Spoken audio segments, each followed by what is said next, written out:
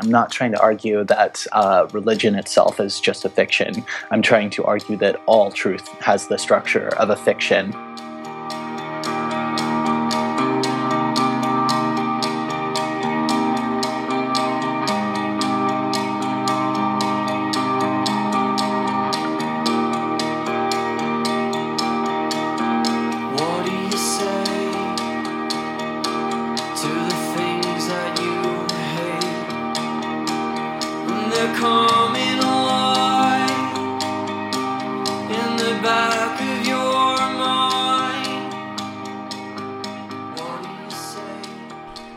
Welcome to the Deconstructionist Podcast.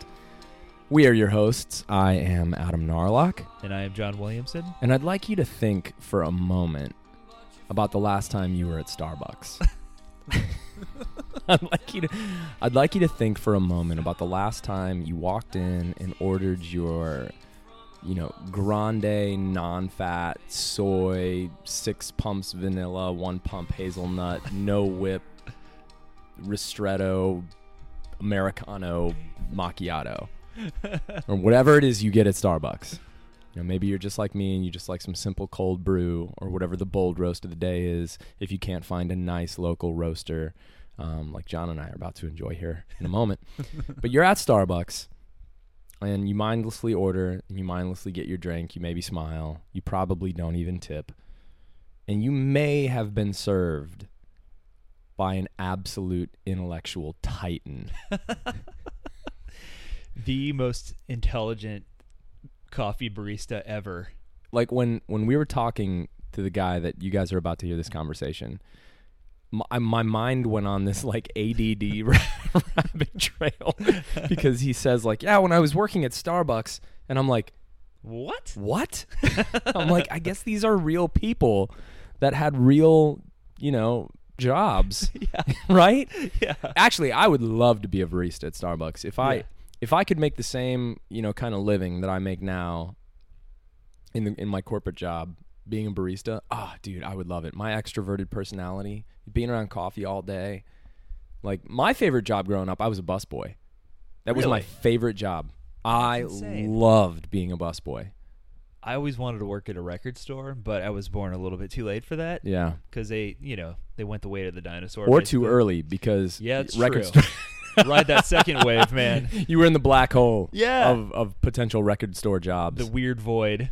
So when Tad DeLay, who you guys are just going to get your minds blown by this guy, I could not tell you how much I enjoyed this conversation. He's talking about how he used to be a barista. And John, I just couldn't help but think like, what if, you just don't even know, like you just got served your latte by like the next Einstein or the next Freud or the next, wow. I went to the same place. I was like, wait, what?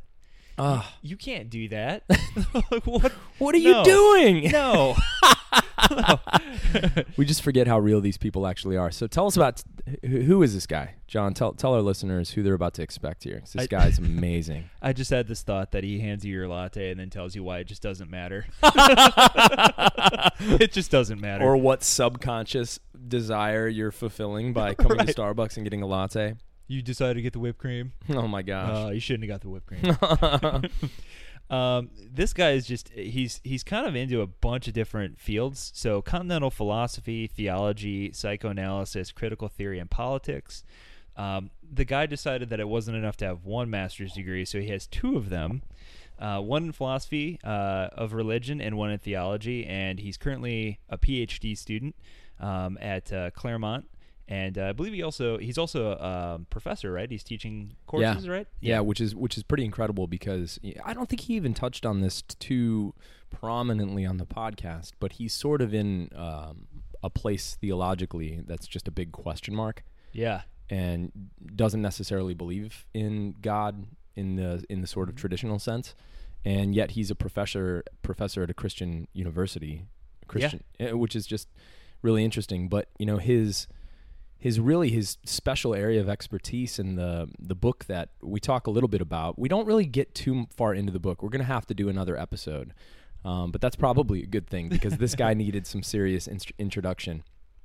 But Yeah, so the guy that he's studied basically his whole life is this really mysterious figure in philosophy and psychoanalysis, Jacques Lacan, which just makes you feel intelligent Yeah. to just even say Jacques Lacan. And this dude read everything in English that this guy ever wrote. Yes. I mean, and here's a guy, Jacques Lacan, who is so difficult to understand that one of his most famous quotes, which actually I think that the book God is Unconscious that Tad DeLay wrote kind of starts off with a quote similar to this. If it's not the same quote, I'm sorry, I'm probably botching this, but Lacan says, I didn't write to be understood, I wrote in order to be read.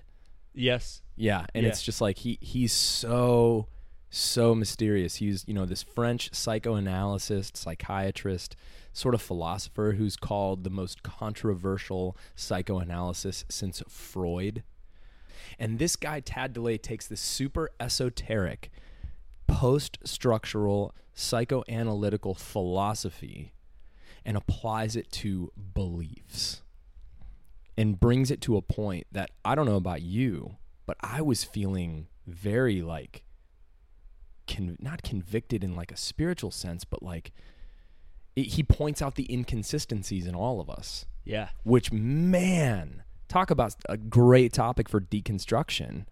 And then, the cool thing about deconstruction is anytime somebody points out holes or inconsistencies, that's where you have a place to start to do reconstruction. When things kind of fall down, that's where the focus then comes to spend time, and new building and new growth kind of starts to come up. So I've been really contemplating this conversation we had with him for the last week, and I'm excited to get everybody's feedback on it and hear what everybody thinks, because I think this is one of our best. The thing that's kind of interesting to me is coming from kind of the perspective of, I'm not really sure what I believe or where I'm at. He kind of, like some of the other really great thinkers that we've talked to, he's kind of like, well, I kind of leave it open-ended though. Yeah. He's like, I could end up, believing again or right, not. Right. Yeah. But I love that. But he's like, I refuse to stake a post in the ground right here where I'm at now, because that could change. He's giving himself space. Yeah. And room. I think that's hugely important. So yeah, I think that's hugely important too. And I gotta say, I think we're pretty lucky to have gotten this guy when we got him. Oh my gosh, yeah. He's gonna blow up. I think so too, man. I think a few years from now, everybody's gonna be talking about Tad DeLay. Yeah. And he's been, if you guys follow some of the other podcasts out there, he's been on shows like Life After God, Homebrewed Christianity, and our buddy on our friends with Freestyle Christianity too. So he's done a few other interviews, but really just not a ton yet. But I think he's gonna get going as word gets out here. Man, let's roll tape on this, and we can debrief a little bit afterwards. Sounds good. Without further ado, the mysterious, the inspiring, the interesting Tad DeLay.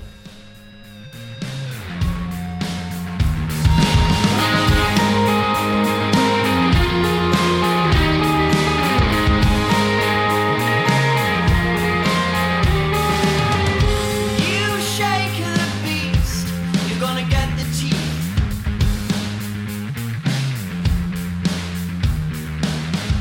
I pull the root, you sow that seed.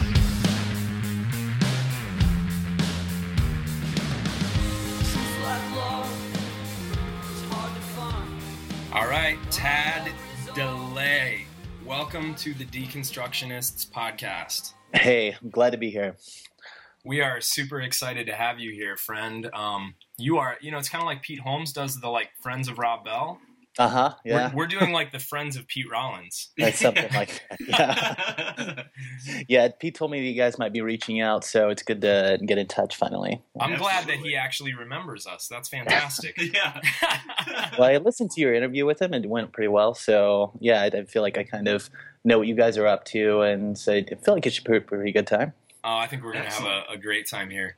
I think the best place to start is, your work's just kind of starting out. You're blowing up in a lot of the definitely the academic circles, and being connected with Pete and doing some podcasts and stuff. People are kind of starting to talk about this Tad DeLay guy and what he's doing with all these really obscure thinkers and people that it's people haven't even heard of and all this kind of stuff. And I want to get into all of that, but where I want to start is just you, man. Just you've got a really interesting story that is going to connect with so many people from so many different spectrums of our podcast. So what I'd love to do is just start out about like kind of who you are, where you are personally, spiritually, professionally, and talk a little bit about your evangelical upbringing and that short stint as a pastor that went off like a flare that you had there. Yeah, well, I guess one of the things that I really want people to always know about the work that I do is that it is completely is abstract and as complicated as it seems that I can make things. It is completely grounded in this world that I come out of. I grew up in Little Rock, Arkansas, in a very conservative evangelical setting, and I was one of those kids who was always in church, always volunteering for everything, doing the mission trips. And then probably around sort of late high school, I decided that I was interested in going into ministry full time as an adult. So I, sort of did my college internships to that, in that direction. And always loved it. And then, somewhere along the line, I guess I started having a reading a bit more philosophy and a bit more theology, and that was challenging to the very sort of dogmatic beliefs that I was raised with. But I always still really enjoyed it, and I absolutely loved the people. And then towards the end of college, really, I started working with a number of church plants, and they all seem to be catastrophically awful. But one in particular, this is one of the most bizarre. I don't know if anything more bizarre will ever happen to me than this particular story. I was working with this one church plant. And so, I'd been on staff for just a little bit of time, and my views around the gay issue, I guess we say evolved, matured, perhaps. So I started reworking some of the things that I'd sort of my inherited beliefs, and started kind of realizing that what I had always thought just wasn't working for me anymore, not for my friends and family and people that I knew. So one day I told my senior pastor that I was starting to change some perspectives on things. And I had that discussion, and I don't mean to make myself a martyr. I had no idea it would be a big deal, because we always kind of emphasized openness in our congregation and differences of perspective. Which there's not a lot of that in Arkansas, so that was something that you guys were really pioneering. You were trailblazing out there. Just being nice to people as a whole, right? So so I honestly had no idea it was be a big deal. And, he kind of didn't say much at the time, called me back the next day and said we needed to meet. And then I was told my services would no longer be needed. And that, like the whole thing, and I guess at the time he sort of couched it in a few other things. He said, I'm not sure that you believe the same thing as you're supposed to about, hell or atonement or some other thing. But it was always the thing about being gay not being a sin. That was like the big thing, right? I didn't really understand what had happened at the time. It was really, really traumatic. It caught me completely off guard, and I had a few friends that were part of that really stood up for me, and that was great. But then I had other friends that I'd had been super close with since middle school, perhaps. Who seemed really supportive of this guy getting rid of me, and that was really difficult. Oh man! And then so that happened for sort of this 9-month period, and in this 9-month period, I kind of decided, well, I really care a whole lot about philosophy and theology, but I'm not sure that I ever want to be in a position where my income is attached to that again, just because I want to be as free as possible to think. And for some reason, I thought that the teaching at a college would be a whole lot different. I guess it is, to some degree, but there's still all those same politics in universities. So I decided that I wanted to go the academic route. So I actually decided to go to seminary as sort of a staging ground for a PhD. Wow. After deciding that I no longer wanted to do the pastoral thing.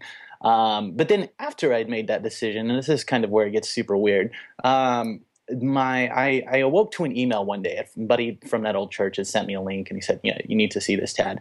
So I click on it, and it's my former pastor, again, who had fired me for being affirming of gay people.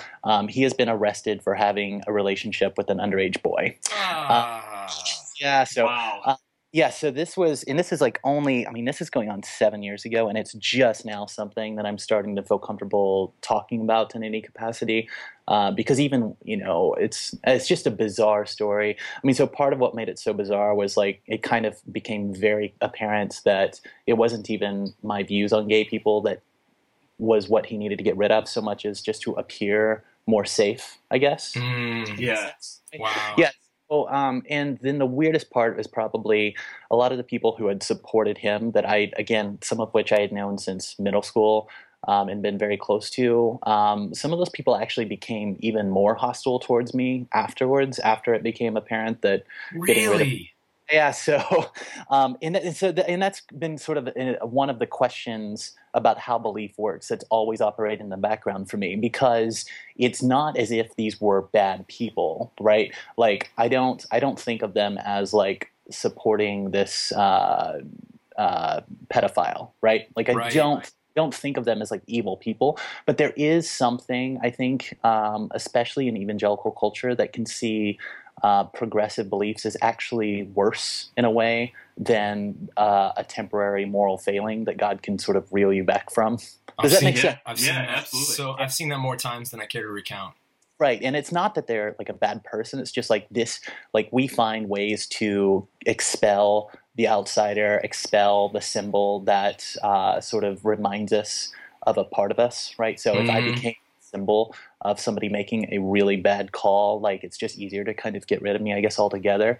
And so, as a result, so I'm very happy with where I am and what I'm doing now, and have a whole different kind of social circle now. But, a lot of like, I've never actually had one person from that phase of life ever come back and apologize for that. And in a weird way, that kind of makes sense how that works. Man, so that really was formative in That how was- you chose the rest of your academic career. Well, it was formative in the sense that, like, it got me off the pastoral route, and it gave me kind of an introductory lesson in how people select and disavow beliefs. Not much of what I do day to day really has anything to do with that, but that has always kind of been in the background, this kind of picture of how we dispense with outsiders, how we trick ourselves. Maybe might be a way to say it. There's a very crude way to say it, but how we trick ourselves into thinking that we believe things that we don't necessarily believe. I am nothing without pretend. I know my thoughts can't live with them. I am nothing without a man. I know my faults, but I can hide them.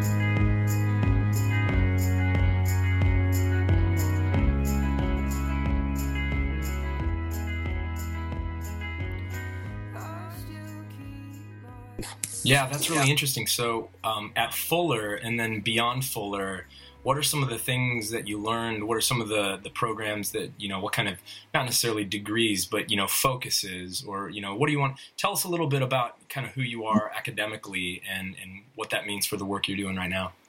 Okay, well, so I graduated. I'm the first in my family, I believe, to ever even go to college. But then, I majored in psychology, but I never really did a whole lot of psych theory until I actually got to Fuller. And then through a series of scholars became exposed to psychoanalytic theory. And, in college, like, psychoanalysis day is like one day in a theories class, and it's not really explored, right? It's like, we covered that. Yep. Okay. Moving right along. Right. And I didn't actually have any clue that psychoanalysis was still like an extremely serious discourse within humanities theories. So I didn't actually, I managed to get through a bachelor's in psychology before realizing that anyone still read this stuff and studied it.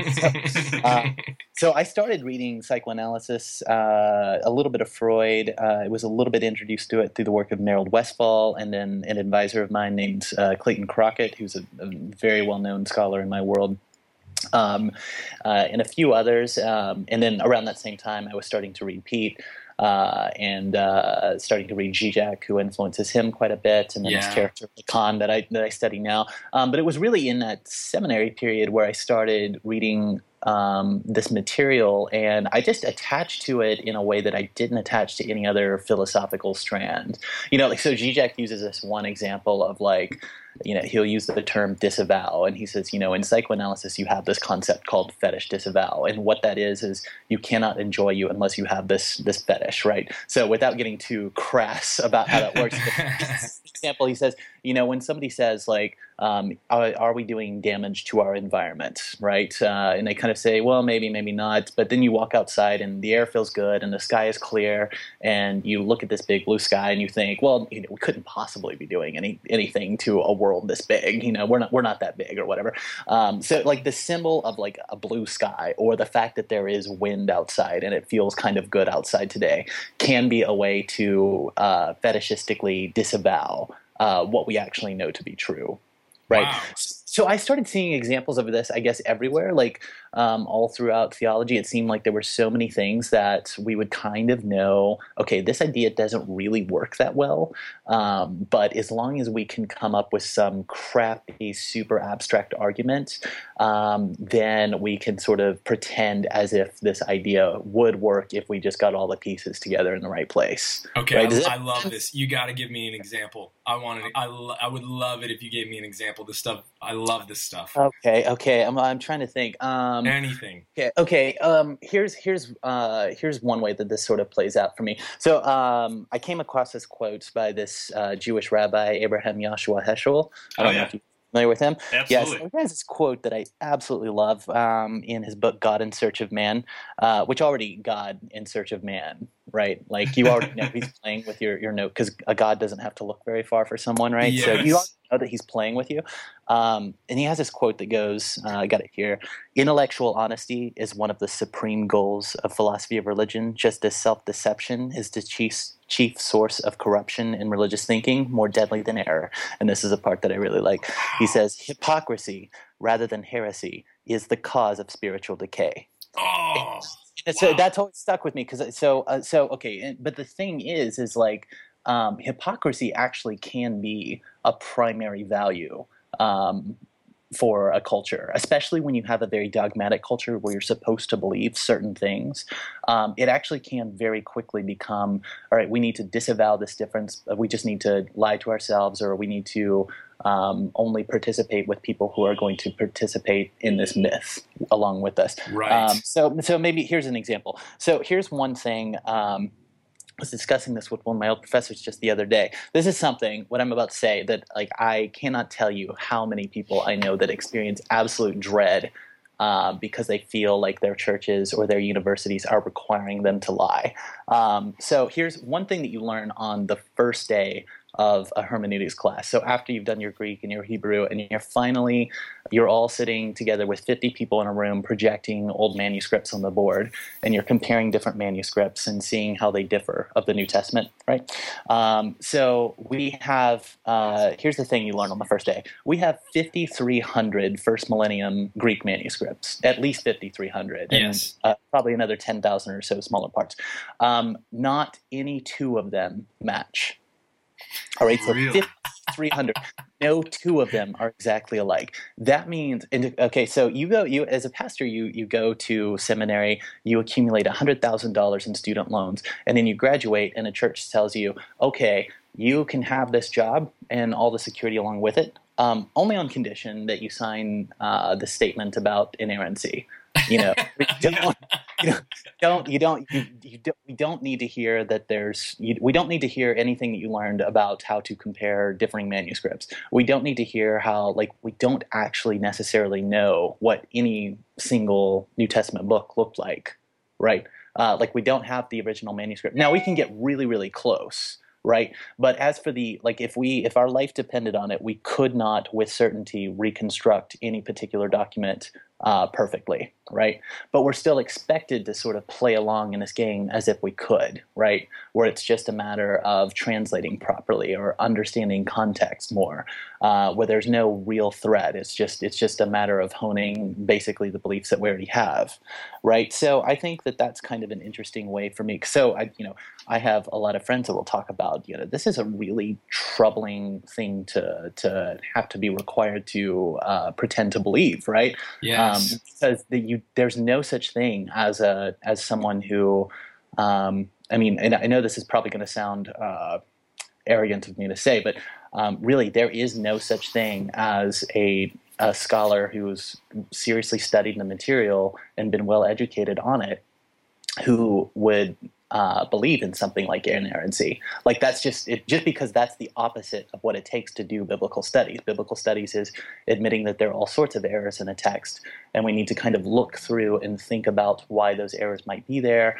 what it says about the community, how we have changed ideas about God over time. Absolutely. And most of the time, those errors are not significant. A lot of times, they're simply exchanging a the for an and or something similar like that. Right. Occasionally, they're removing entire chapters. Occasionally, entire parables jump from one gospel to the other. Occasionally, the word "we are saved by the Father, Son, and Holy Water" changes to Father, Son, and Holy Spirit after after the Council of Nicaea adopts the Trinity doctrine. Right. Yeah. So occasionally they're big, but you're supposed to pretend as if those don't exist. I guess. Absolutely. Right. So those are the types of things that we like to disavow, and I'm interested in how communities sort of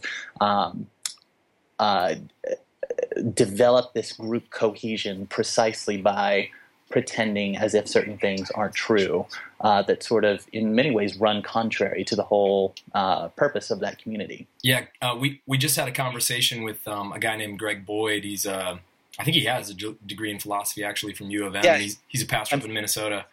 Familiar with him? He talks a lot about the anti-intellectualism in the church, and especially in the clergy, that he just can't stand. This sort of spiritual agoraphobia, which it sounds to me like you're saying the same thing. It's like this: you are not allowed to pull the blinds shut, keep the door locked, and like all these truths exist within this house that we've constructed, and don't wander outside of this. You're not allowed to. Right. Yeah. I think there's a lot of truth to that. I mean, always lost on dogmatic religious people is how truly little Jesus got along with dogmatic religious people, right?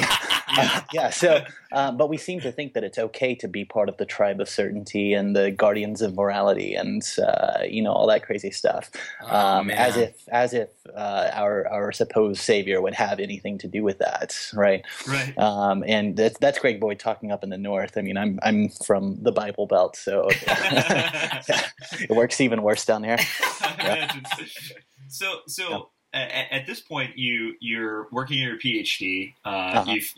You've gone through Fuller, and I'm just curious, where do you find yourself spiritually now, as well as how is that translated into your professional career? That is a hard question, I think. Good. We like hard questions. I'm still not quite sure. There's, I guess the most honest I could be about it is that studying this material does make for it makes it incredibly difficult not to be completely skeptical all the time, and I think that that's actually a good thing. I occasionally go to church, very occasionally. I'm not a particularly good Christian about that, but I do occasionally, but not super regularly.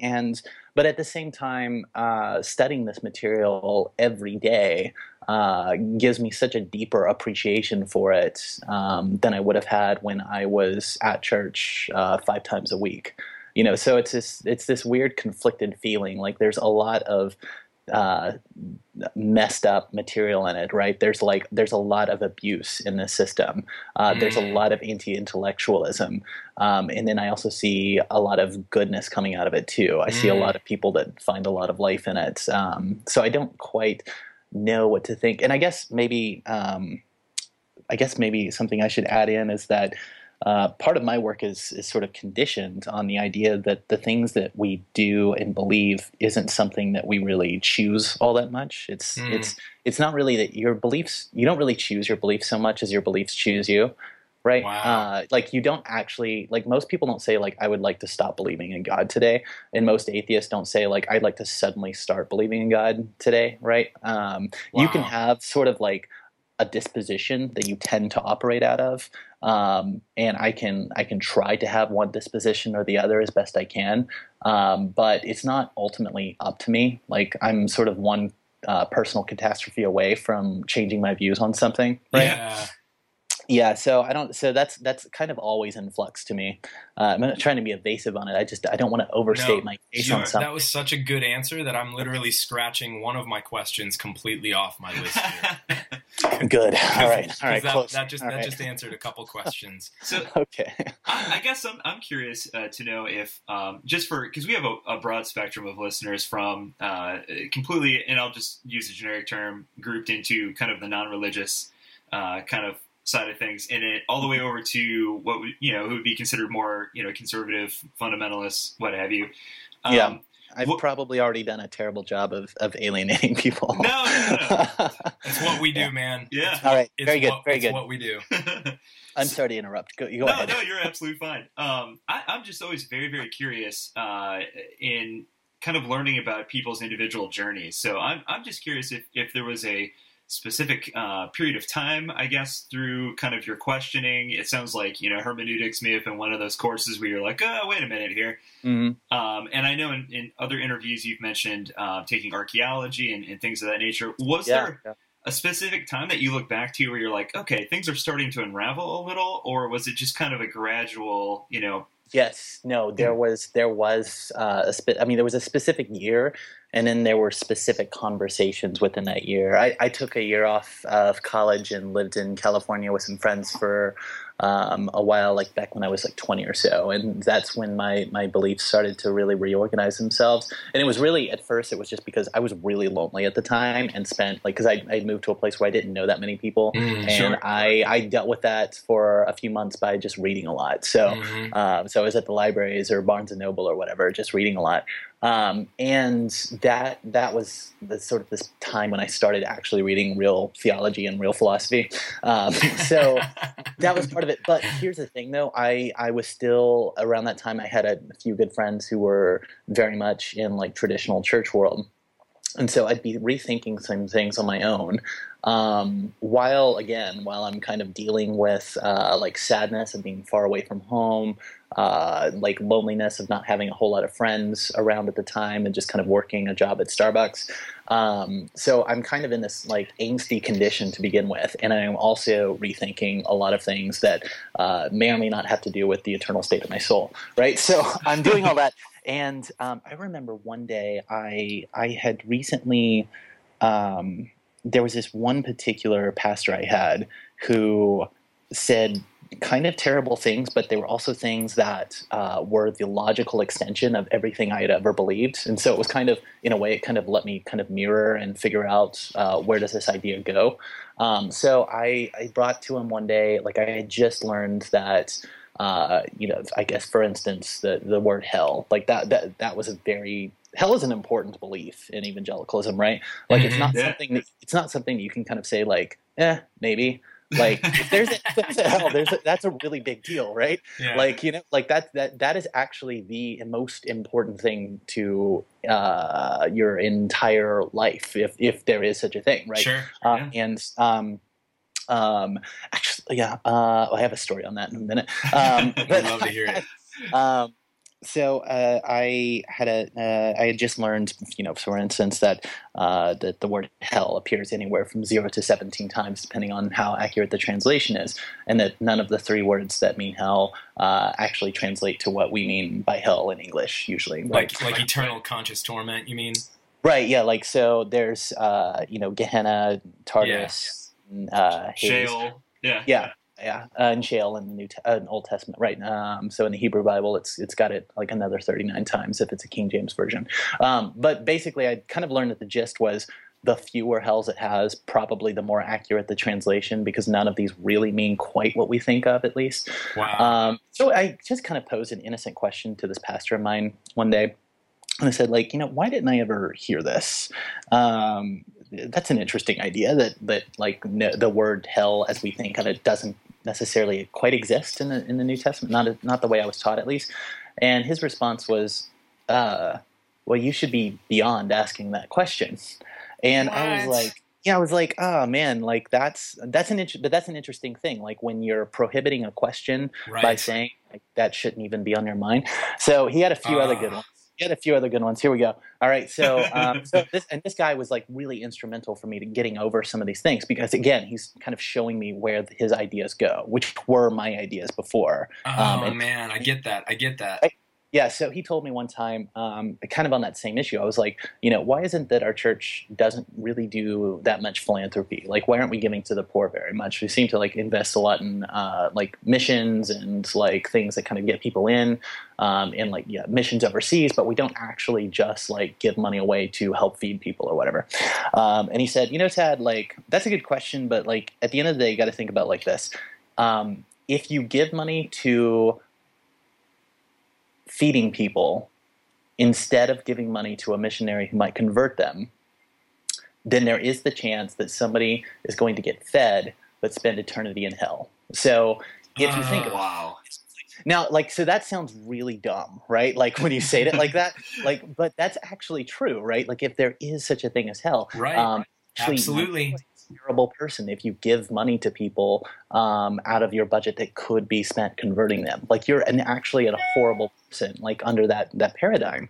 And then he also said something to the effect of, I asked once, like, like we don't seem to do very much like creation care of any kinds. Like we don't seem to like, and he kind of said like, well, yeah, we don't do much creation care, but like, look at it this way. Like, even if we believed like what like climate science says, like we don't, but even if we did, you've got to think about it this way.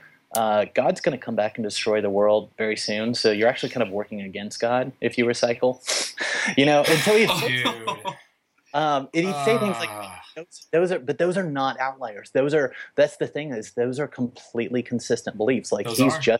just being like someone who's really held on strong and faithfully to the same world that I grew up in, right? Like, and I can't fault him for that. If he had all sorts of hypocrisies in there, then maybe, but in as much as he's just staying like true to the faith, then like I understand where that's going. And but it was like hearing those happen, like that's what was helpful to me. Yeah, Absolutely. There's a story of that I use in my, so I have this book, God is Unconscious, and then I'm writing another one right now that'll hopefully be out by the end of the year or early 2017. That's like at a more accessible level. So I'm trying to get this theory out to the public or whatever. And one of the stories I use in it is there was this prisoner, I think one of the last men to be hung in England, named Charles Frederick Peace. And he was a prisoner whose guilt was not under question. He was a brutal murderer. Absolutely no question about that. But he, so the story goes, he's being led out to the gallows, and this is a time when the crowds would, gather around the entire town to watch somebody be hung, right? So he's being led out, this disgusting figure, and there's a priest following behind him, reading from his prayer book, recant and you will be saved, don't recant and you will be consumed by the flames of hell, et cetera, right? So he's doing this whole thing. So the priest is doing this, and at one point, this prisoner called Peace turns around and looks at the priest in the eye, and he says, do you really believe that?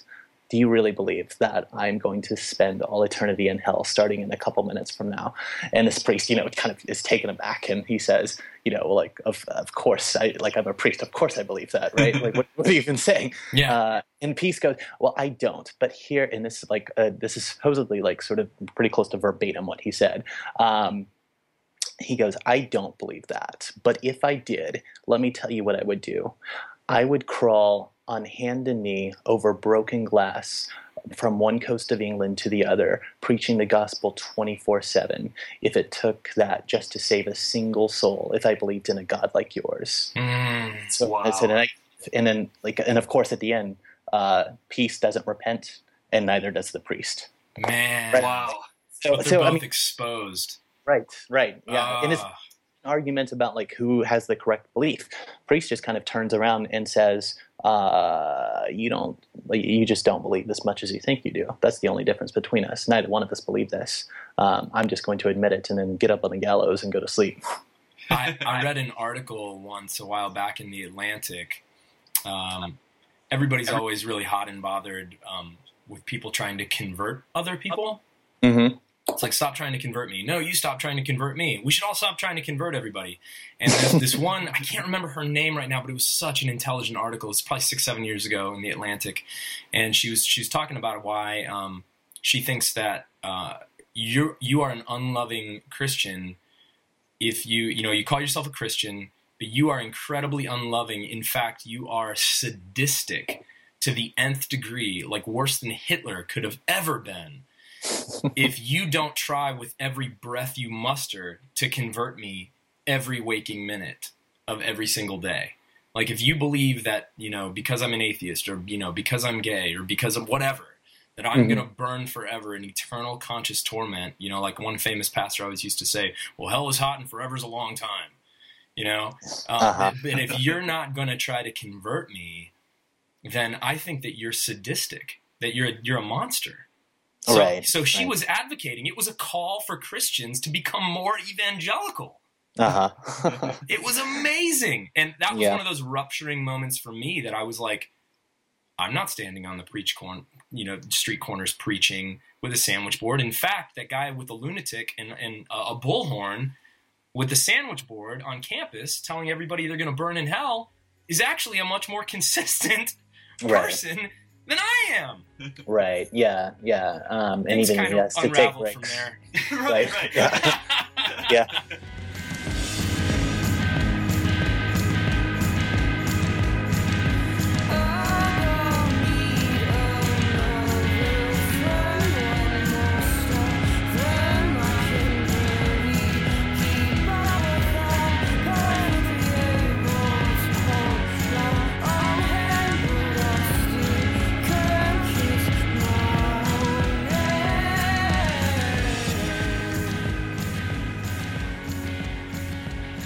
Well, so that's kind of like, so like in psychoanalysis, basically, it's the unconscious that is the truth. It's never your conscious manifestation. It's the unconscious. Whoa.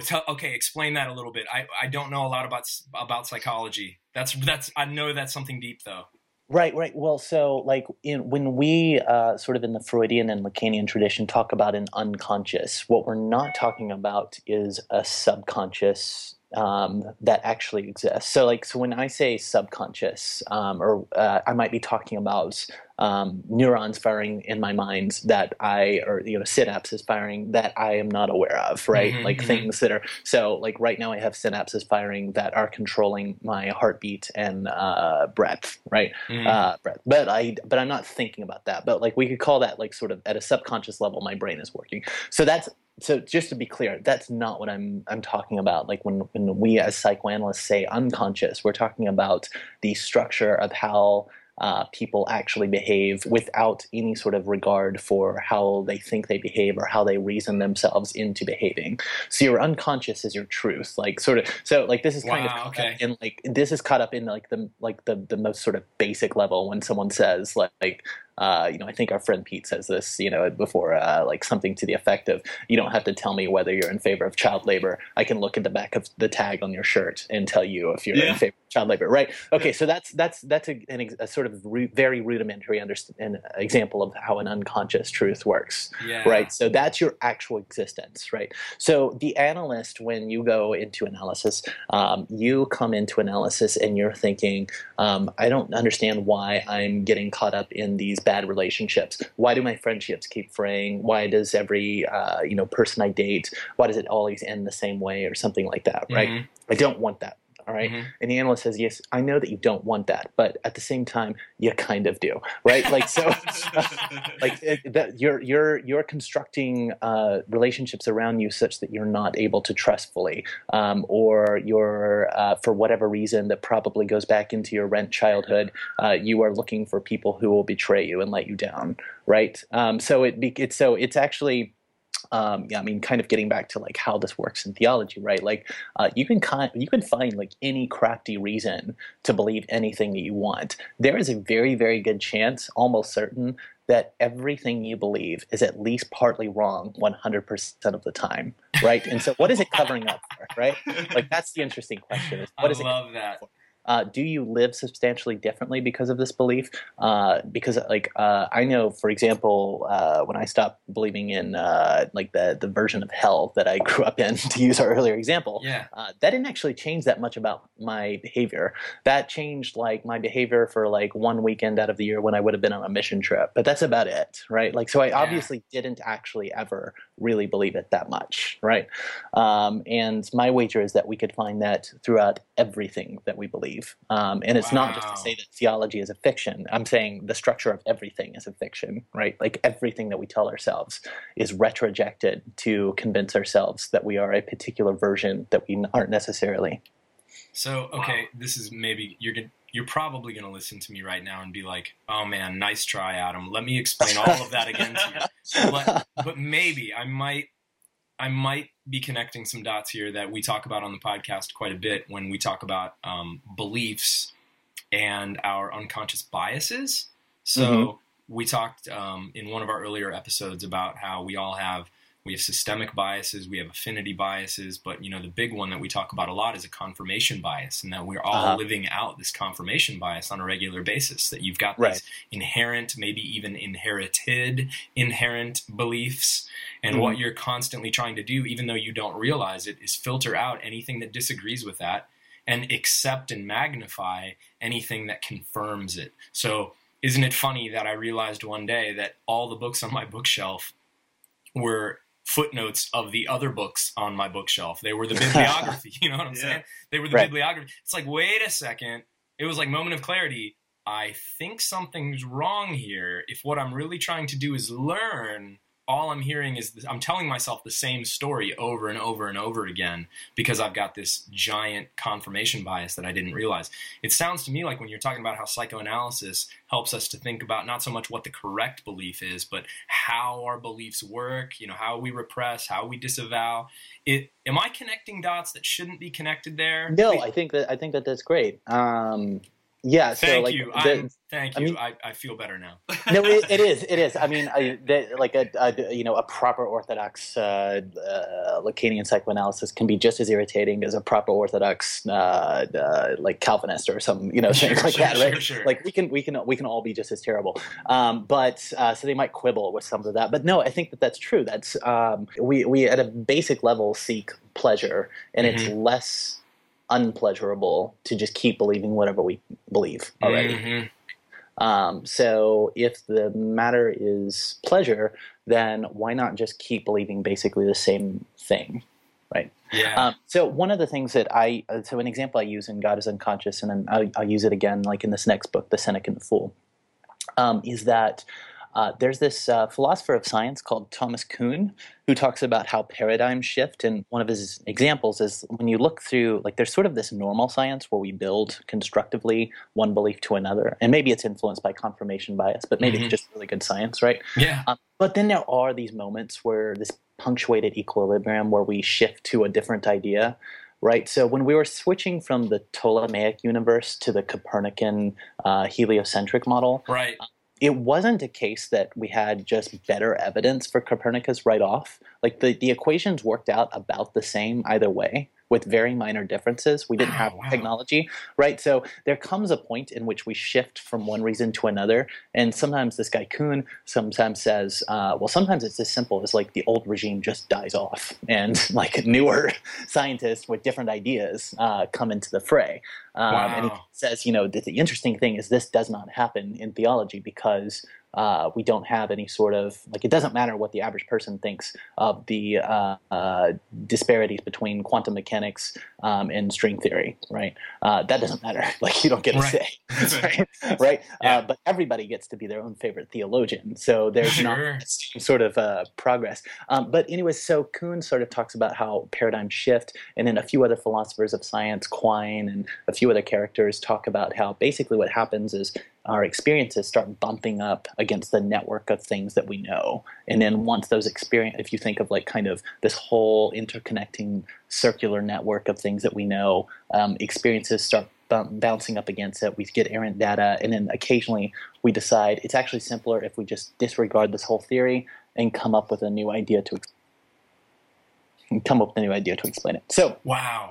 yeah. So okay, so think about it this way: if the internet, if we drew out, you can actually find this online if you want to find it. But if you drew out a connection between every website on the internet to all the websites that it has hyperlinks to it, right?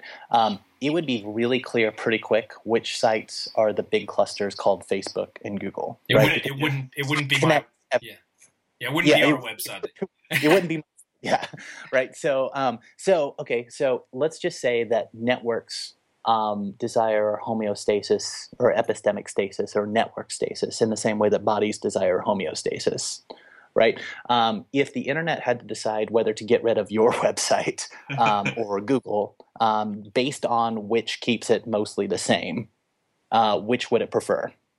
Like, it would definitely prefer to just get rid of your website, right? So you'd think, based on sort of the way that science progresses, that religion would kind of work the same way. Like, we'd want to hold on to our big beliefs and put all of our energy into defending the big beliefs that are really part of our identity, and then let the other beliefs that conflict with reality go, right? So I'm going to keep believing in God, but I'm going to let go of this other idea that's causing trouble for me, right? Yeah. So a weird thing happens in religion, though, because we find, kind of going back to what I was saying with regard to fetish disavowal earlier, Right. we actually seem to select fetishized ideas and those at all costs, right? So when I was raised in that part of the world where 1 in 3 people are creationists, so like I understand that because I was raised in that world, I actually kind of knew that it didn't work, but I wouldn't want to admit that to myself, because if creationism is wrong, then I would feel like Genesis is not trustworthy. And if Genesis is not trustworthy, then the whole Bible might not be trustworthy. Right. And if the whole Bible's not trustworthy, then there's no God. And if there's no God, there's no afterlife and no meaning to life, and everything is terrible. Right? Everything falls apart. The House of Cards theology, yeah. House of Cards, right? So we end up, instead of the way that sort of science progresses, in religion we tend to actually defend not the big cluster, not the Google, but we actually defend like the smallest idea that has nothing to do with the way that we live the rest of our lives. It's just that it is guarding, like it is the guard post. And once we lose that, we know that we're going to feel anxiety and then doubt the next thing and then doubt the next thing and then doubt the next thing. Yeah.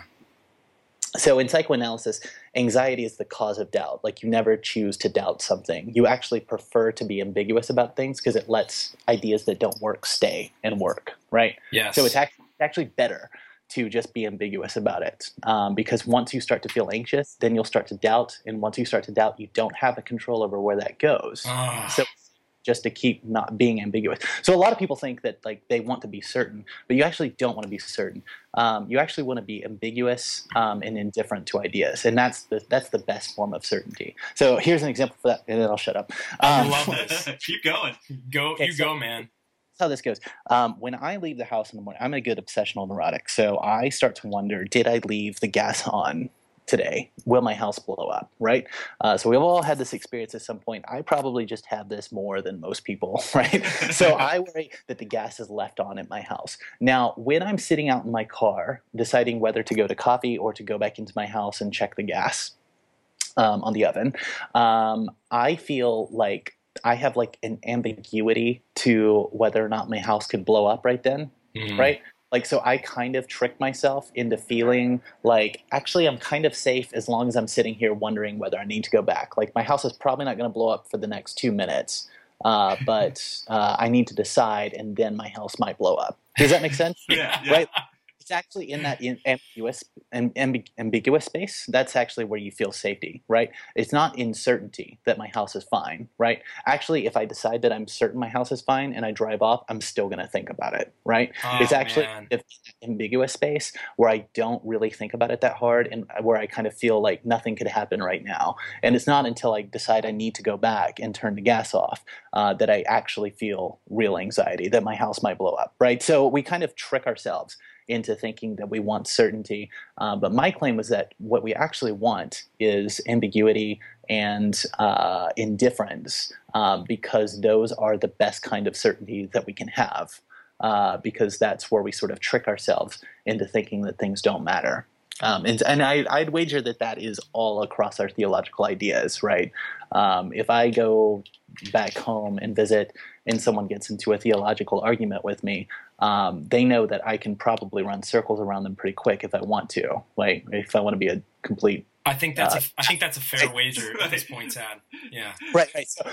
So like, it's actually better not to have that conversation. And I don't want to have that too. If I'm unsure of something, I would prefer to just, if I'm not sure. So like, if I wrote a book and I think that maybe I had something that I wrote that isn't completely accurate, I'd rather just not look that up. I'd rather leave it ambiguous, indifferent. Yeah, absolutely. The moment I concretize it, I can start to feel anxious, and then I can start to doubt, and I can realize that I'm in trouble, right? So we do that with everything, right? Like, you prefer not to deal with that argument that you're having with your spouse, right? You prefer to just leave that alone so that things will go away, right? You prefer not to think about the ideas that you have that don't work, right? It's actually better just to leave them alone. Like, so ambiguity is kind of the best kind of certainty, but it's toxic in a way. Man, that is, dude, this, I'm totally stealing Pete Holmes' line. This is a free podcast, man. Yeah. We're not charging for this. Perhaps we should. Maybe we should start charging for this. Yeah, well, I'm glad this works. Oh, this is a blast, man. This is a blast. So I'm just curious because I scoured the interwebs, as we say, and one of the things that you mentioned was the idea of believing in things that can't possibly be true. And so I guess my question is that the case because we are misinterpreting much of what was meant to be metaphorical? Of course, I'm speaking in terms of like scripture and holy writings. Or are we just creating myths and structures in order to feel safer and more complete? That's a good question. That's a really good question. Excellent. My job here is done. I'm trying to think who it was. Was it Crossan or somebody who recently said, like, I'm not trying to tell you that ancient people were speaking literal or were dumb enough to mean things literally when they're clearly just metaphors, and now we're smart enough to interpret them as myths. I'm actually telling you the opposite. I'm telling you they meant them as myths, and we're dumb enough to take them as literal. Right? So, I can't remember who that was. I think it might have been Crossan, but I can't remember. Okay. Right. So, yeah, I'm sorry. I kind of lost my train of thought there. That's okay. So you're asking about sort of the nature of how we construct myths and why they're important to us? Yeah, because I feel like when you were discussing your book, God Isn't Conscious, the feeling I got was kind of that, human beings by nature feel the sense of alienation and separation. And so we tend to strive for something to fill that void, in this case it would be, the love of God. But it seems to be kind of this unattainable goal, right? So I wonder if maybe some of the issue isn't that we aren't just misinterpreting the true meanings behind these ancient writings, or if we're just constructing, myths and structures just so we can feel a little bit safer, a little bit more complete, a little more whole. Right. Well, I think that's that's a good question, but and there's so many different ways that you could go with that. I think that one of the more helpful things to studying old texts in general and in psychoanalysis in particular is that even the author doesn't really know what they mean all the time, right? Yeah. And this is particularly dangerous when I'm writing a book about a very personal theory of trauma, about the psyche and about how trauma works. There's absolutely no possibility that I didn't put way more about myself than I meant to in my book, right? Oh, that's true of any, people look at things that Paul wrote. So like one example is that, okay, so Paul seems like pretty myth free. Like Paul seems very pragmatic. Like he's kind of giving, arrange yourselves these ways, do these things, don't do these other things. Like it's pretty simple, right? Like, so there's not a whole lot of myth or space for interpretation on that level. Yeah. But the space for interpretation in Paul is the why. Like, why does he say this thing? So when he has this idea about how relationships work or something, and he's talking kind of disparagingly about women or something, and then someone will say like, well, does Paul actually know why he's writing this? Like, what's his opinion on why this is an important thing to include in this text? So Paul was part of I think he was part of the Sanhedrin. Yes, so there's this theory of like, okay, well, usually to do that you had to be married. So what happened so Paul's not married. Did his wife die? Was he given an exemption? Never married? Was he married at some point and then divorced? What caused that? Like, so there's kind of there's this whole other level of, okay, so somebody says XYZ.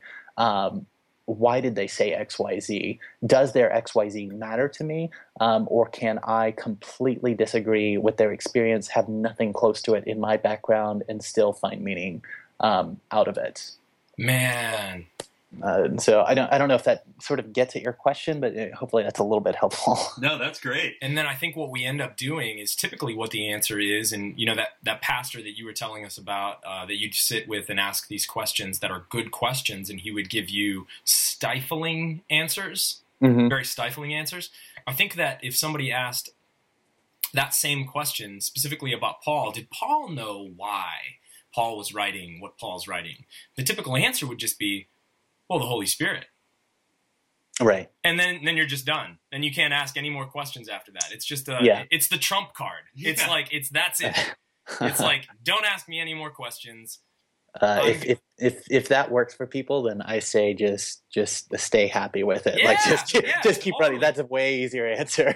Absolutely. Absolutely. Now my wager would be that actually that perspective on things is going to lead to other things that will be very problematic in your life. If you're that willing to sort of just give your authority for interpretation over that easily, my wager is that is going to produce a lot of problems for you in the course of life. But if it's working for you now, it's a hell of a lot easier than trying to rethink things.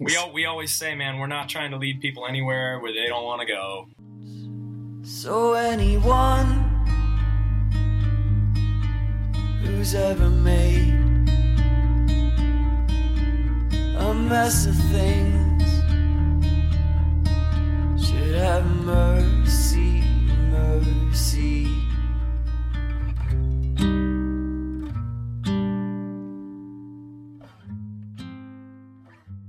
All right, let's talk a little bit about your book, man. Okay. All right. The first thing I thought when I started, because I don't know anything about Lacan, I don't know about Deleuze, I don't know about some of these guys. I just know enough about Derrida to be dangerous and not in like a cool. That's how it starts. Not in like a cool James Dean dangerous kind of way. Like, that guy's an idiot kind of dangerous, like, sort of way. So, but anyway, I started reading this stuff and I'm like, oh my gosh, there is a whole world of thought out there that has unbelievable applications that are practical, that can help us understand ourselves. Because one of the things I like about talking to you is you bring together things that seem to give us an understanding, a multifaceted understanding. So, like, I'm not a big Calvin fan, but one of the things that Calvin said in his Institutes in the very beginning was all of life, should consist in two things: knowledge of self and knowledge of God.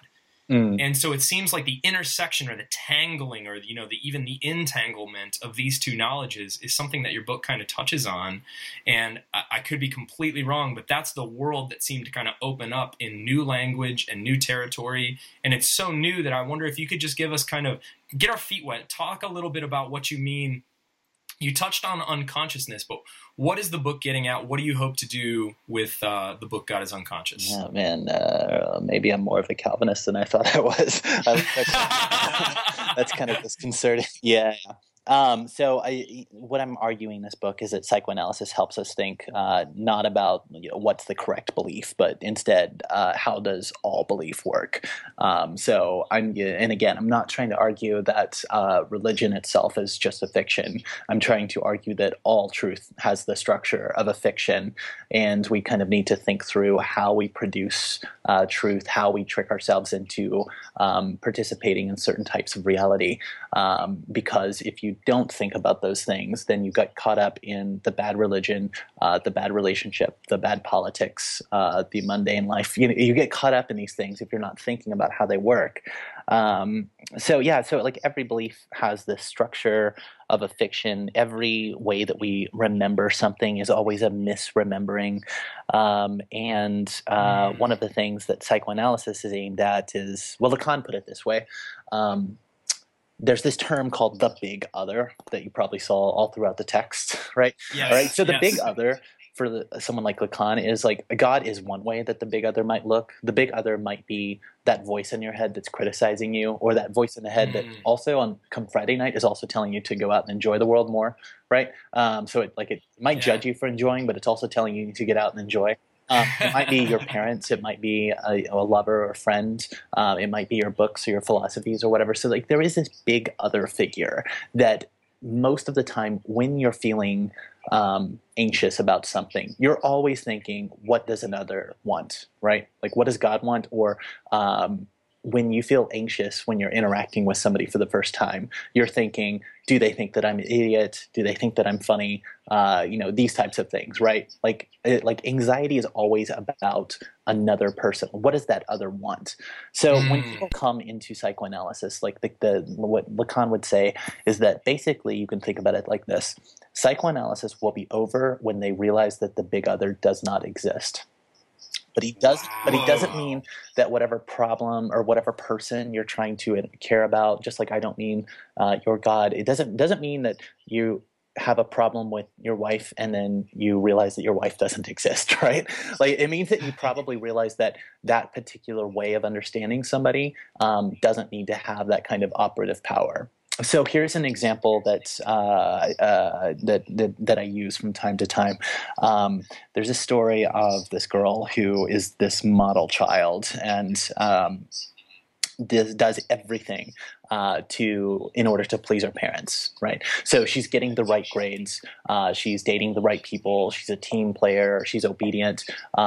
Everything that she does, the parents are pleased with, and in everything she does, she's actually trying to get more of those parents' approval, right? So you can imagine how, so you probably know this type of person, right? And you can imagine she gets the right grades through school, dates the right people, goes to the right college, gets the right job at the right firm afterwards, gets married, has the kids, everything in some way to get that parent's approval. Now let's suppose that some tragic night she gets the phone call about the drunk driver on the other side of the road, and now her parents are gone, right? Does anything about her world change in her concrete day-to-day existence, right? She has anxiety, she has sadness, her relationships start to fray. But in a way, the death of the father actually makes things all the more demanding that you obey, right? Wow. So there's no longer anyone saying like, I'm judging you if you don't get into the right school or do the right thing with your life, but she still is going to feel, her language will change. I guess this is an important thing because this is what we do with theology, right? We rearrange the language, but we keep all the same ideas without realizing that what we've done to ourselves, Sure, right? sure. So she'll start to say, instead of, I hope my parents are proud of me, she'll start to say, I hope my parents would have been proud of me, or I hope my parents are looking down from heaven proud of me, right? She'll rearrange the language, but everything that she's doing, if she's been doing it her whole life to please her parents, she will still be trying to please her parents, right? So when she goes to psychoanalysis, the analyst does not need to convince her that her parents are dead. She knows that. Her ego, her consciousness knows that her parents are dead. That is not a secret, right? The analyst needs to convince the parents that they're dead. Wow.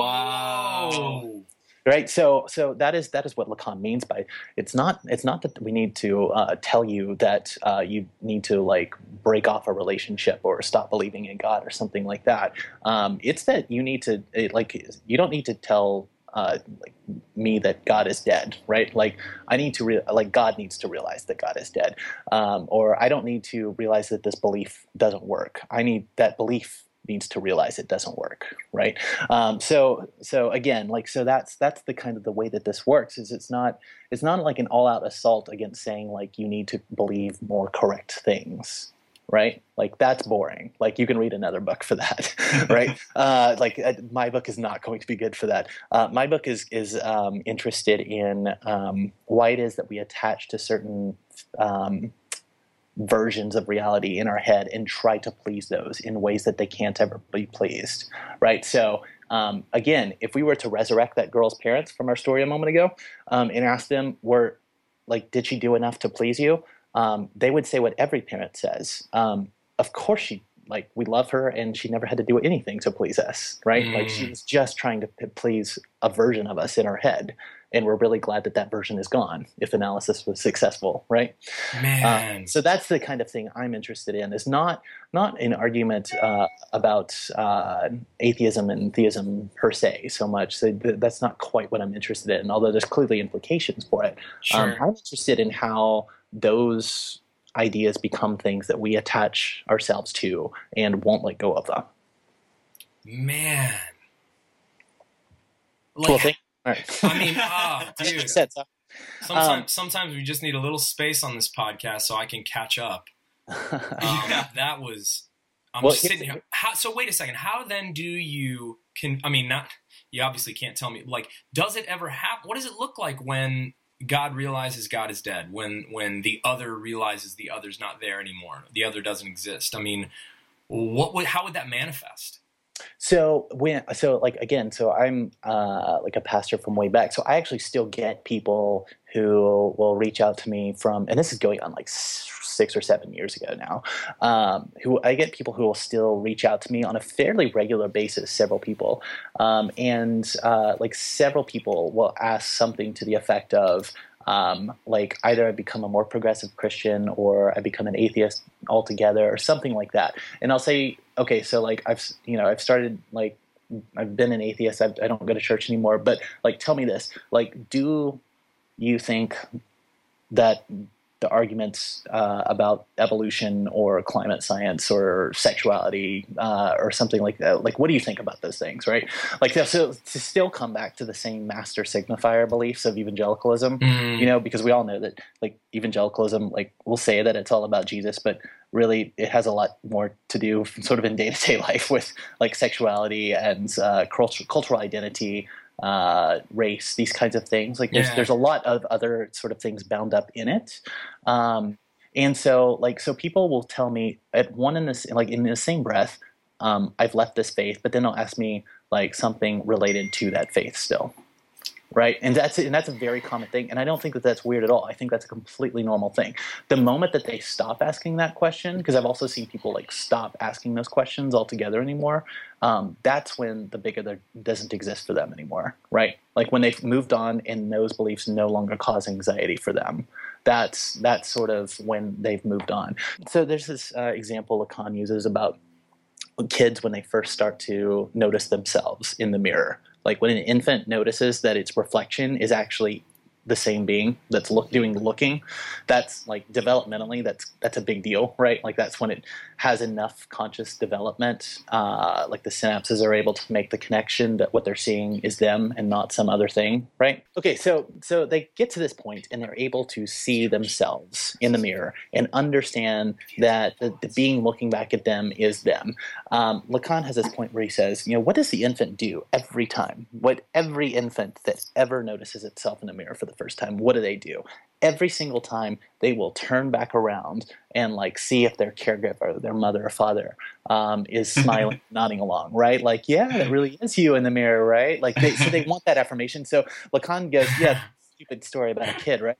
How interesting is it that from our earliest moment of subjectivity, we absolutely demand that someone else ratify what we're seeing in front of us? Whoa! Right? Whoa! So what would it be like if an infant was so confident in itself that it didn't require the mother's ratification? If it was just here I am, don't need anybody else to tell me what I see, right? Like that would actually be kind of like that kid would grow up to be a monster, right? I was just thinking the same thing. I'm like, I don't know if that's a good thing. Yeah, it's a very overconfident child. It's a very overconfident child. It's probably going to have some like overconfidence issues at best, and terrible ethical issues at worst, right? Like, Right. so we actually do kind of need that big other figure. Like I mean, Yeah. that's inescapable. That's not something that like the atheist has like suddenly no big other. Like, you're not going to get away from that. But you need to think about how that's working for you. Who are the people that you're trying to please? What are the fictions in your imagination that you're spending your life trying to appeal to? Right? So. Yeah. Oh my gosh. Oh man. Yeah. That is Wow. so. Oh. So I guess because we have a very, like as I said earlier, a very broad audience Right. of people all over the spectrum, which is I think the thing that we love the most about what we do.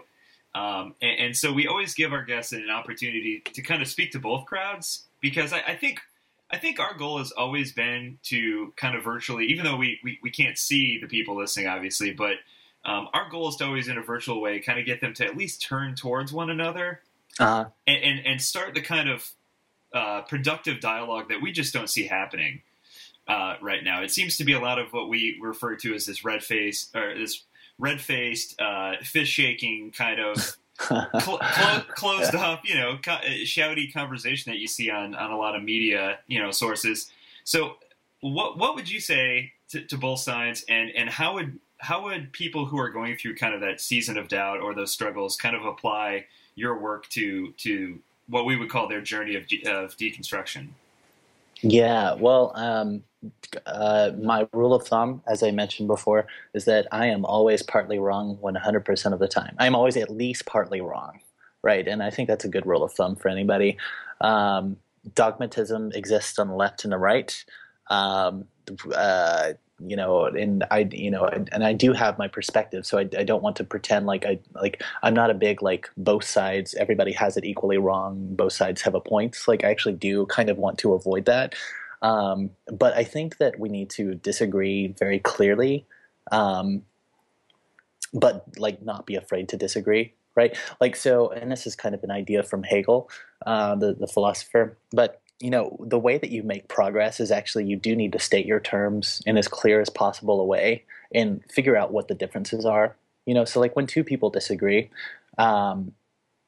if they both kind of say, I have this perspective, you have that perspective, but let's just kind of get in the middle and say, let's only talk about the things that we both agree on, right? Like that's actually kind of a weak relationship. Right. It's actually, and if you were not in a conversation between friends, but you were actually trying to debate two ideas, it's actually impossible to move forward in that context. Yeah. It's actually important that people in secure relationships or in debates where you want to take an idea somewhere to state your terms as clear as possible. I need to know where the differences are between you and I, right? Like if we're hashing out an idea, right? We don't get anywhere if we don't state our terms as clearly as possible. And it is easy for that to become disrespectful and hostile. Like that's the problem, right? Yes. It's actually not the disagreement that's a problem. The disagreement is a good thing. If we didn't disagree at some point, but way back in our past about like whether or not it was okay to like slaughter the neighboring tribe in the neighboring cave, like we would have gone nowhere, right? Like disagreement is the foundation of civilization, but it needs to happen in a certain way, right? So I guess maybe like when I talk to people who come from like more of the perspective that I used to have. I want to say to them, I genuinely think you are dangerously wrong. I also understand that you are sincere in your faith, that you are a great person, and that you do this for the best of reasons, right? So like to me, like, that's always kind of like, that's a weird place to navigate, I guess. Yeah. Because I mean, like most of the people I know and love, coming as I do from Arkansas, have very, very different perspectives than I do, right? Like, Yeah, oh my gosh, yeah. Right. So I don't actually think that like trying to pretend like we all believe the same thing at the end of the day, or that both sides have a point. I don't actually think that that's helpful. But I do think that that can be done in a respectful way, I suppose. Yeah. Oh, perfect. Man, you couldn't have said it any better. I think that's a really great place. We want to be respectful of your time and the time of our listeners. So here's, I'm going to put you on this. This is not a live broadcast, but I'm going to leave this in here as if we were live and millions of people were listening to this. Yes. Okay. All right. Very good. I feel like I just dipped my toes in some of the water of, the depths of what you can, bring to the table in conversation here. Would you please come back and dive a little deeper into some of this stuff? I feel like we just touched on Lacan, and there's so many cool ideas. I'm asking you in front of all these people, Tad, will you please? I would absolutely love to. We actually got through about a fifth of the notes that I took down. Wow. Yeah, we barely touched on sort of like the main bit of my book, and like the next one I have coming up. I'm very excited. I think that your listeners will really like the next material that I'm doing. That's kind of more at a readable, accessible level. Okay, so I'll take that as you're coming back at least 4 more times if we only got through a fifth. To. Absolutely. Yeah. So since you mentioned it, when is the new book coming out? Yeah. The new book, it'll be called The Cynic and the Fool. And I guess I don't even think we really even got into that. But it is going to come out either in late this year or early springtime next year. It's completely done, other than aside from a few edits, and then I'm hopefully deciding on publisher options in the next couple weeks. So we'll see. Well, if you want any opinions on copies, we love to read things, and I think we just decided on our next episode title. It's going to be called The Cynic and the Fool with Tad DeLay, and it's going to coincide with your book release, because we cannot wait to get our hands on that. Okay, well, great. Yeah, I mean, and I'll be happy to come back on, when it's closer to that happening, if you guys would like. That'd be awesome. We would love it. Yeah, that's great. Well, I had a great time though. Oh, yeah, Tad DeLay, it is with great pleasure and enthusiasm that we say thank you for coming on the show, and we will definitely be looking forward to your return. All right. Great talking to you guys. Thank you.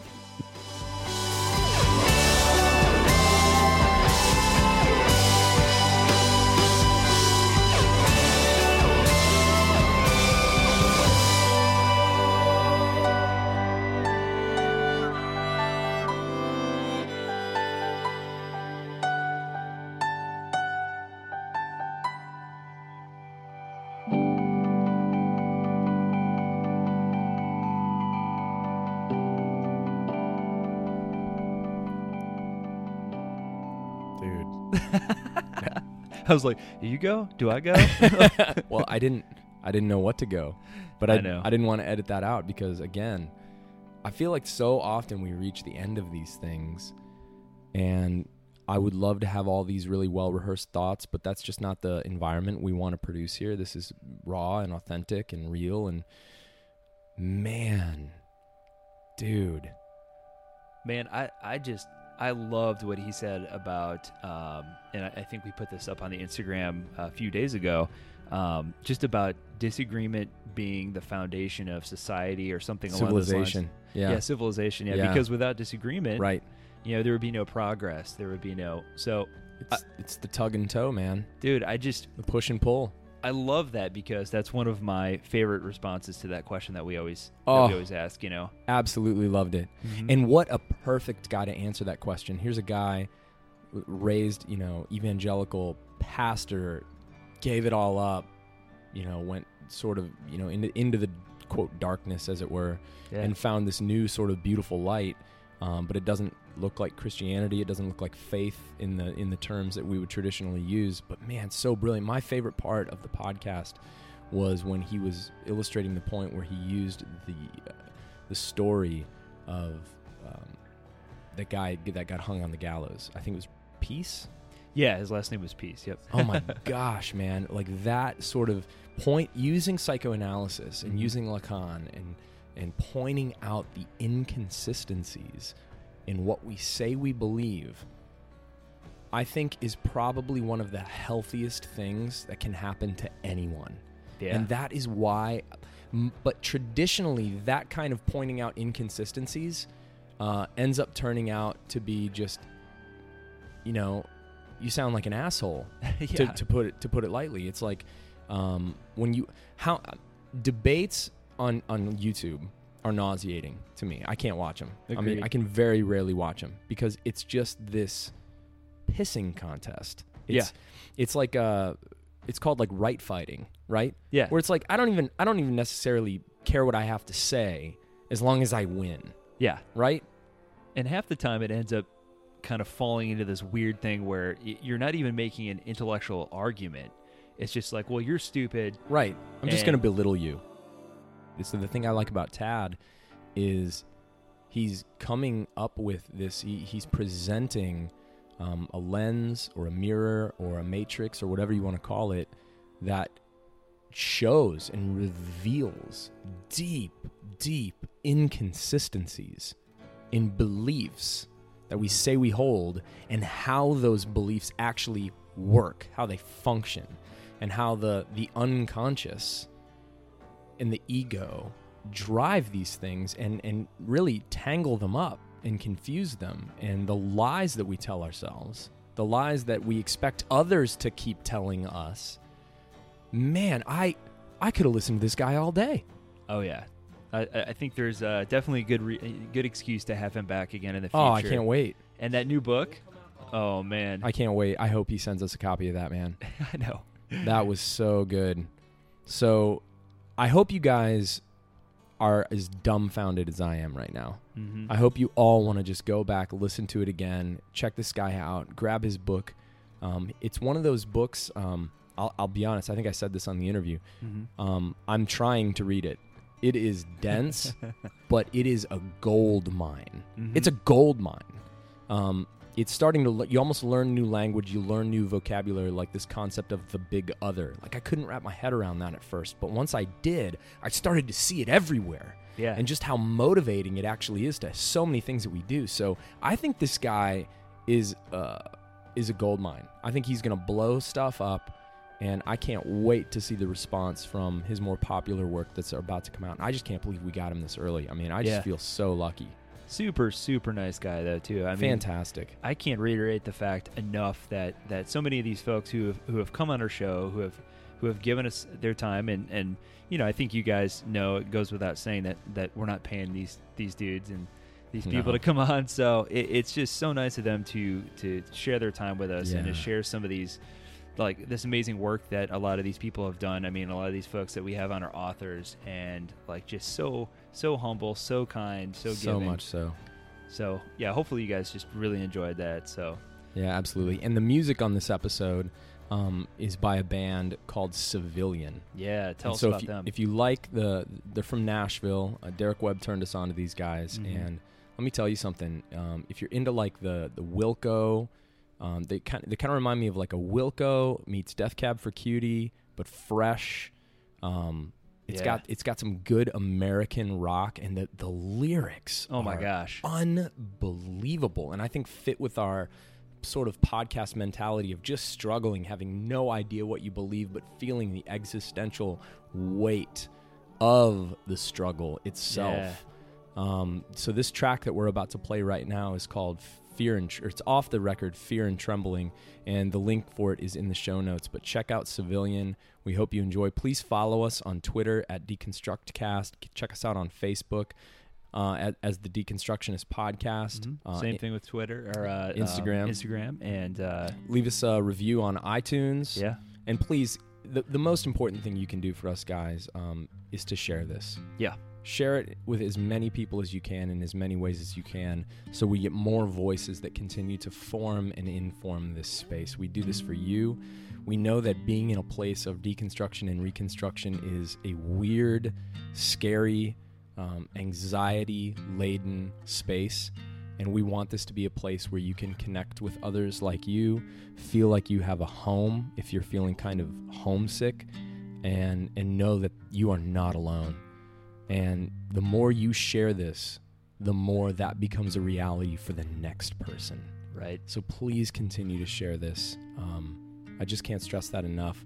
If you'd like to donate, we do this all out of our own pockets, and we've gotten a few donations, but if we want to keep this thing going, it would be really great if some more people could pitch in. We are working on a Patreon site, but look in the show notes or on our website, thedeconstructionists.com. Click donate. There's a Squarespace store, $5, $10, $25, just a little bit of money just to keep us going with space and equipment and production costs. And I'm not going to bore you guys with all that stuff, but enjoy this track from Civilian. John, you got anything else to say?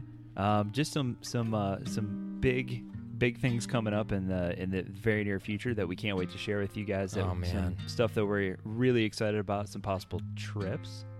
And that's all I'll say about that. Oh, dude, we got some stuff brewing.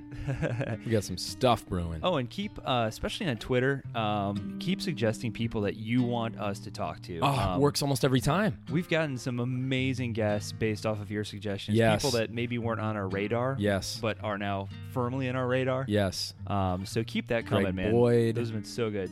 Tony Jones. Sarah Bessie. Yeah. So many. Yep. We got some good stuff. We got some Easter eggs coming for you guys, man. and it's past Easter, but we're just gonna give them to you all year long. Yep. We love you guys. We do this all for you. All the feedback and the responses and the questions and the criticisms and the love and the angst. All of it matters to us. We love it all. We love you guys. We do this all for you. Keep journeying. Don't do it alone. Keep deconstructing and reconstructing. For now, we are your hosts. I'm Adam Narlock. And I'm John Williamson. Until next time.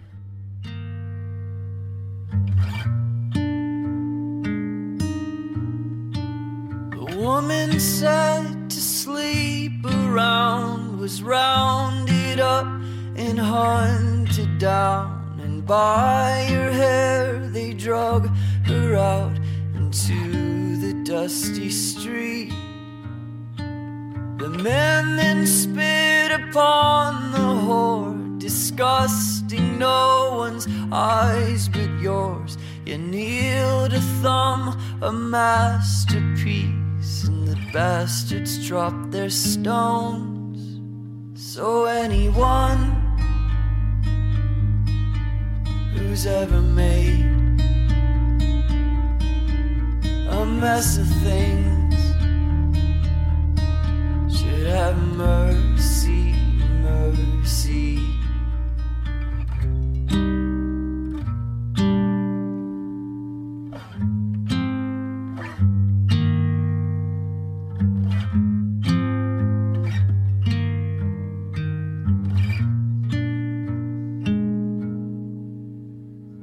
I have found true love to be my open eyes of disbelief, a broken heart that drops its jaw and lets you kiss its cheek. Some days I am torn between if Judas is more you than me, the risen king that seems to speak to anyone but me. So forgive me when I don't know what to do with you. I want to, I really want to. So anyone with a heart to know this mystery, fear and trembling, and anyone who couldn't make sense of things should have mercy, fear and trembling, for they truly know